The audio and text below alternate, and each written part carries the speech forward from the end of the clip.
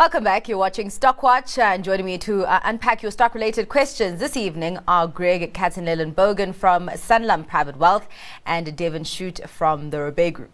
Please be sure to send those questions, please, because right now we just have one question. So please be sure to send those questions via SMS to 41392.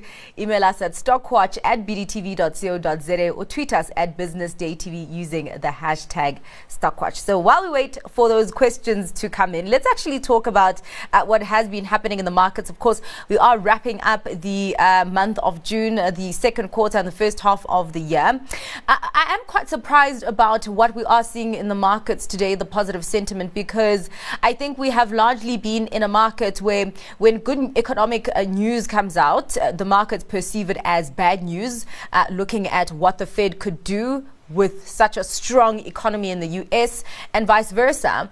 And actually today we have seen the gains continuing in the US markets and also on the JSE. Quite a volatile session there.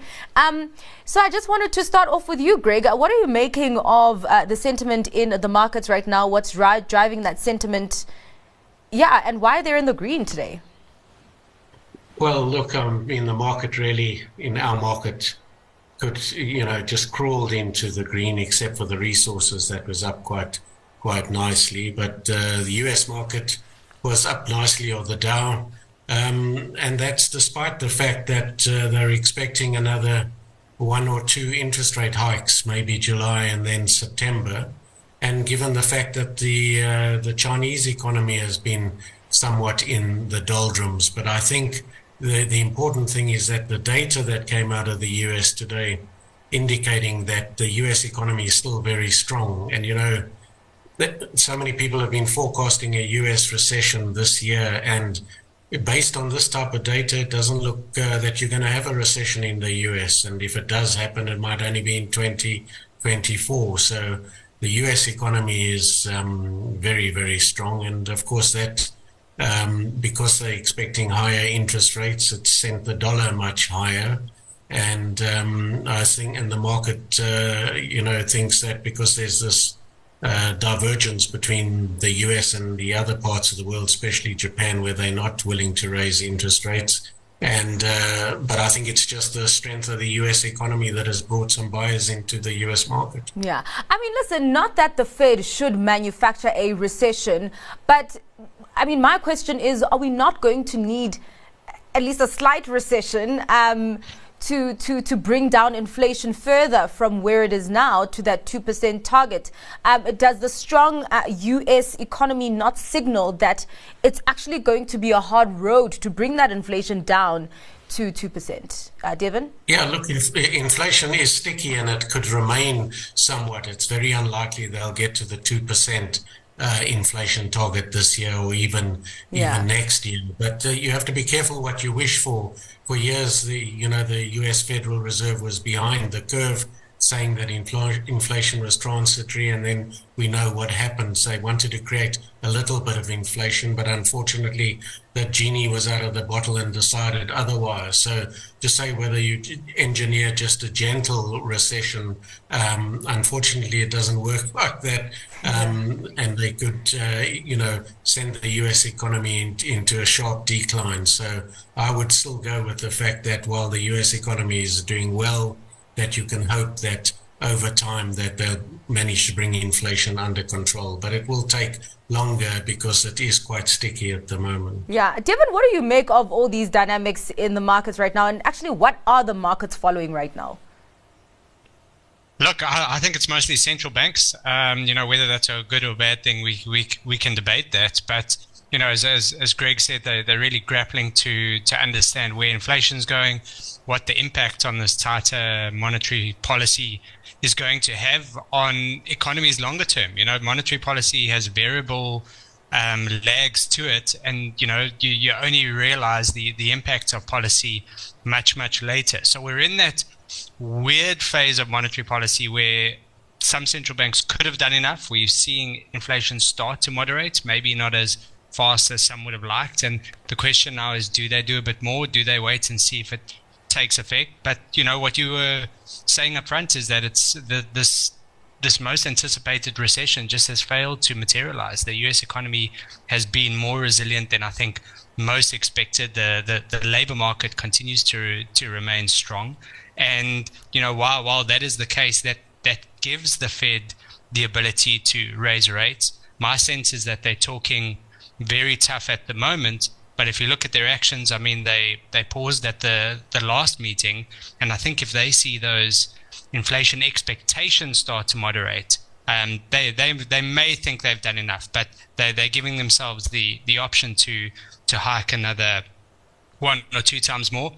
So yeah, I guess we're in this environment that's very, very data dependent, and those inflation prints matter more than most. Yeah. Talking about those markets, of course, we know in the U.S. markets, the NASDAQ has been firing through the wall, of course, because of this AI craze that is anticipated for the tech counters. There's a question here. Can you give your thoughts on the NASDAQ 100 ETF feeder? Would you invest in this fund for the long run? If I look at this chart, it has been up 197.21% in the last 5 years. Greg? Well, look, if you buy the NASDAQ 100, that ETF is called QQQ, and it's done exceptionally well for people. But the primary its engine of growth in there is about 6 or 7 stocks, which is your Apple, your Alphabet, and of course NVIDIA, the semiconductor stocks. Now these stocks they very, very expensive in terms of valuation. So whether to buy from its low, if you had bought the NASDAQ only 6 or 8 months ago, you would have done very well. But to go in and buy it now, you're assuming that these prices are going to continue to run hard like that. I mean, Microsoft, NVIDIA, to a lesser extent Alphabet, but Apple at an all-time high. One has to be careful now. Timing is everything in investment markets, and my view is that these valuations are extremely stretched. Yeah, even so, I was reading an article, was it yesterday, that the NASDAQ will have its best quarter or best half, I can't remember, in 40 years. I mean, that really says something about how hard these stocks have run. Devin, would you be going into it now? Would you be waiting? If you're going into it now, would that signal that you still think there's significant upside? Look, I think if I have to take a step back, I think you've got to be cautious whenever you're looking at these more concentrated or thematic plays. In this case, you're buying a tech-heavy index. And exactly as Greg said, you've got a handful of heavyweight shares that have really done almost all the lifting on that index this year. I mean, if you look below that, the rest have virtually contributed nothing to positive performance. So I think you've got to be very cautious there. And you've got to have a view on what all those other shares are doing. So, for us, we think kind of more broader exposure is advisable.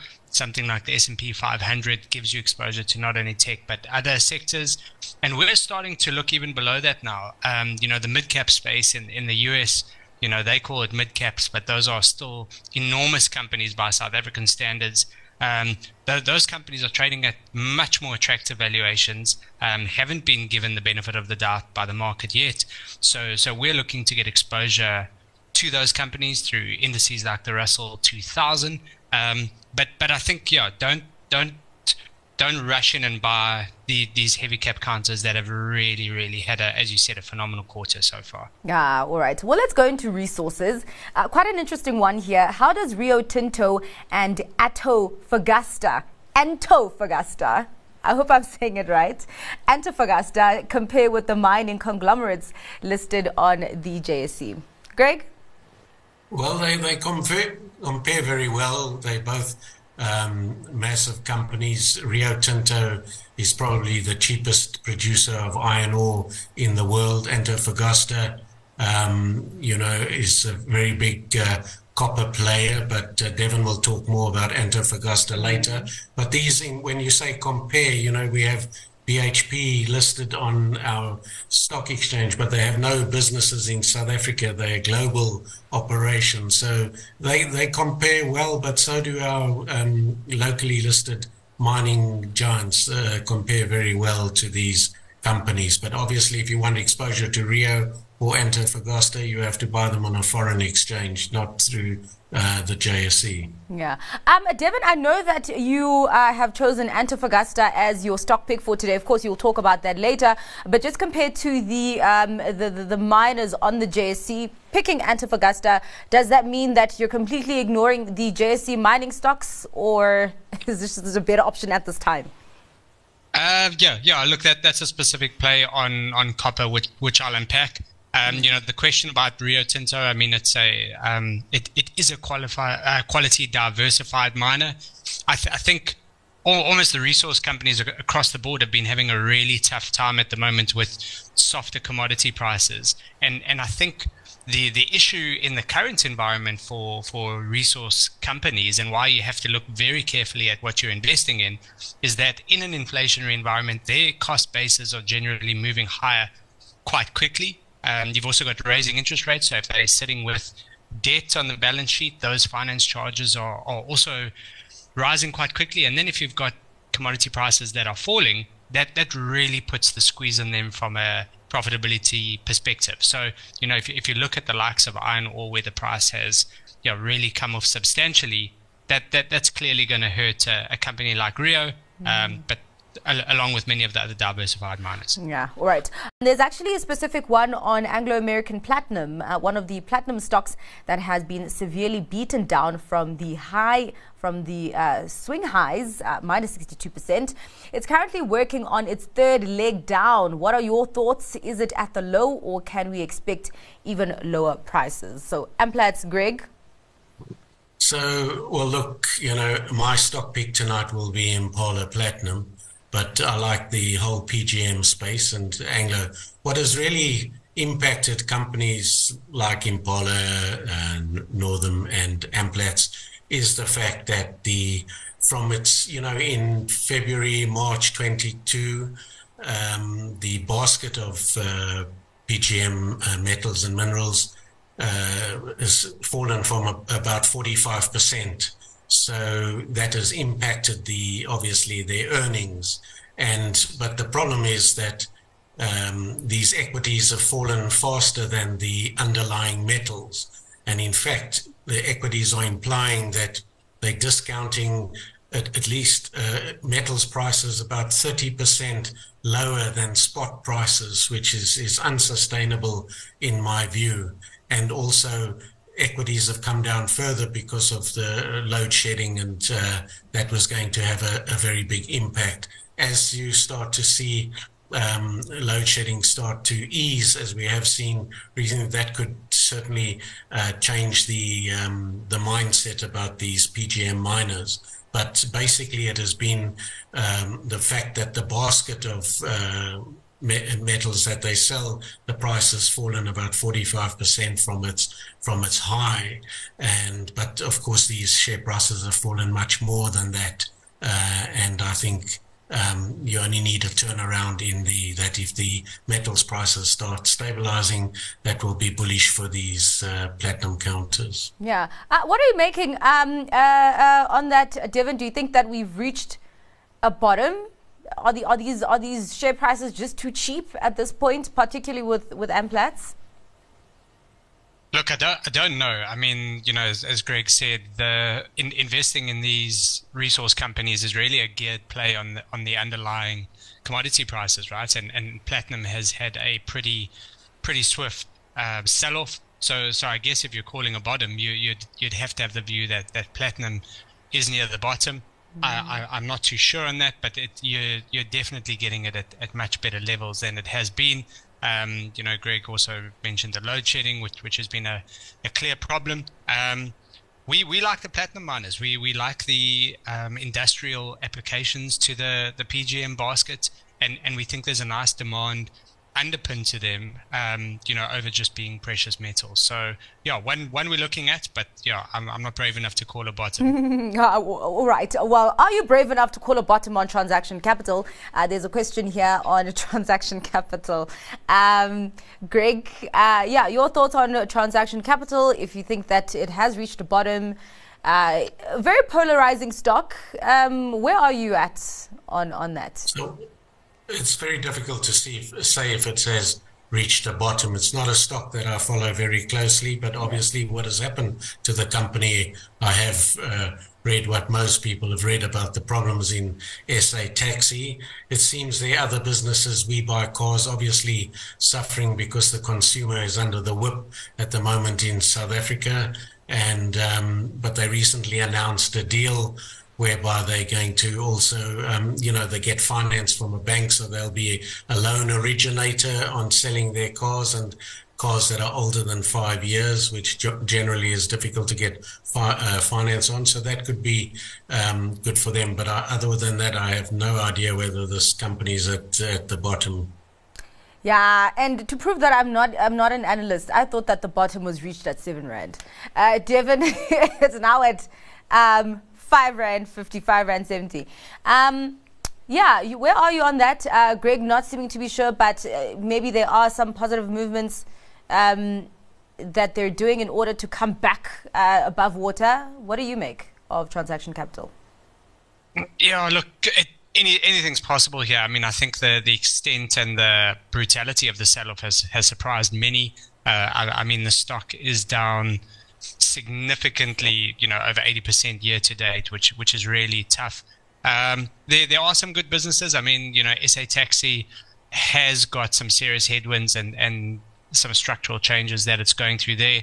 The other businesses are looking somewhat better. The We Buy Cars acquisition, you could argue they bought it at the wrong time and overpaid, but that's understandable, I guess. No one can see the future of these things. I think my worry is on the possible financial structure of the business, and if they do need to raise capital and they're not being granted debt from banks and such, to raise equity at these levels is massively value destructive for shareholders. And I think just that concern alone has got the market a bit spooked. We have to see how this thing plays out. It was a darling for many years, but I think those higher growth prospects definitely have to be tempered, even buying at these levels. Yeah, all right. What do you think of Remgro? Of course, one of the investment holding companies that has seemed to be a self-help company. So obviously they've undergone a lot of strategic moves recently. What do you make of what is left of the company, Greg?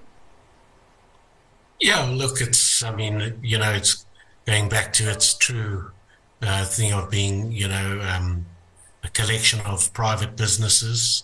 They announced that, Mediclinic, the business that they purchased now, their earnings were up 15%. So, this share has risen about, I think, 8 days in a row. It's had a pretty good run. But if you're looking for, when they held other stakes and that you could, yourself go and buy these stakes. So people want to hold an investment holding company like this that gives you stakes in unlisted businesses. So it's got very good management, and the share price is reflecting that. Yeah. On your side, Devon, would you think that Remgro is one of the winners in this investment holding company war, and just also after all the criticism that was given by investors of these investment holding companies? Yeah, I think it's proving to be that. I think it's one of the more quality ones. I think the underlying private assets are attractive, so I agree with Greg there. I think that the outlook, you have to take a macro outlook when buying these businesses, because you have such a diversified exposure to, a great deal to the South African economy. But I think for investors, where Remgro can play a useful role is in portfolio diversification. You're effectively buying one share in a portfolio that gives you really rich diversification across sectors, across listed and unlisted entities. And there's some quality businesses that they own. So one we like, and I think market's starting to reward it there. Yeah, all right. Yes, I think also what the market likes about Remgro as well, about 33% of its NAV is in the UK.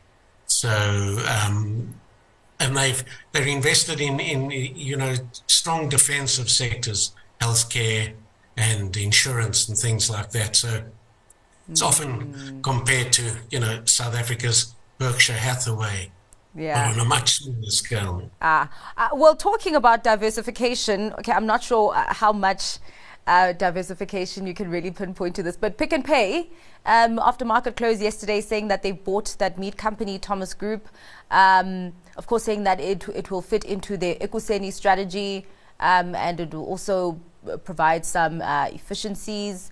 I don't know, Greg, just sticking with you, how significant is that acquisition? Does it change anything about how you're viewing Pick n Pay?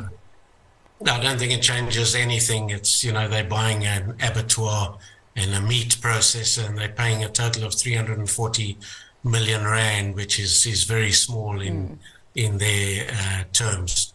Yeah. They're going to pay about 320 odd million up front, and then they'll defer about 17 million, which they're going to pay in about 3 years. But it doesn't move the needle, in my view, this deal. Yeah.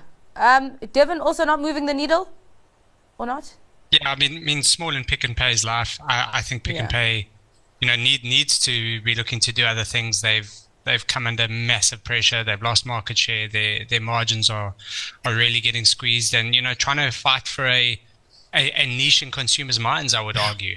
So yeah, look, food retail really a tough spot for most. I mean, Spar's got its issues. Even the darling Shoprite is, really struggling to tread water. So yeah, it's one that looks fairly vulnerable in this environment, in my view. Love what you did there, Devin, talking about trading water, and then Greg just sipped some water there. It makes for good TV. Let's go to your stock picks. Sticking with you, Devin. Of course, you told us that your stock pick is Antofagasta. Why? Yeah, so this is a Chilean copper miner. And looking at copper itself, when we've had much softer commodity prices globally for a while now, copper's really remained flat over the last 12 months. And the reason for that is a really strong demand for it coming through for renewables and electrification of virtually everything. So, you've got a strong demand underpin there. Copper is chronically undersupplied. A lot of the offtake from Antofagasta goes to China, and the growth that they're seeing there. Really good capital structure, so you're not going to get into any problems with debt. And yeah, the cost of production, one of the lowest in the market, just over $1.60. Market price is $3.70 for copper. So yeah, big healthy margins. Yeah, all right. Well, clearly Resources being the star of the show today. Greg, you said that Implats is your stock pick for today. Yes, look, the share price has come under enormous pressure recently, like all the other platinum stocks. But as I said, that the basket of metals that they sell, that is from its high when Russia invaded Ukraine, it's come down about 45%. But at the same time, you've had a much weaker rand, so it should give it some comfort, helping the basket when it's converted into rands. The other thing is that you might start seeing substitution of palladium for platinum now, because platinum trades lower than palladium. And the other big thing is that in China now is going to soon be, if not already, the biggest maker of electric vehicles. Now, electric vehicles per se have nothing to do with platinum, but you have what they call the plug-in hybrid vehicle that uses fuel cells that use platinum, and they are also part of this package that the Chinese have announced now to give people tax breaks if you buy an EV or a plug-in hybrid model. Plus also there's been a lot of negativity about platinum palladium because diesel cars will be phased out totally in Europe over the next 9-10 years. But what you're starting to see now is in India and China, they're starting to bring in tougher emissions tests for diesel vehicles, and that could still give the PGM complex some benefit. So at these levels, Impala, I think, offers excellent value. All right. Thank you very much for your time and for your analysis today, gents. Really appreciate it. That's all for Stockwatch this evening. Thanks to our guests, Greg Catanillan-Bogan from Sanlam Private Wealth and Devin Shute from the Robey Group.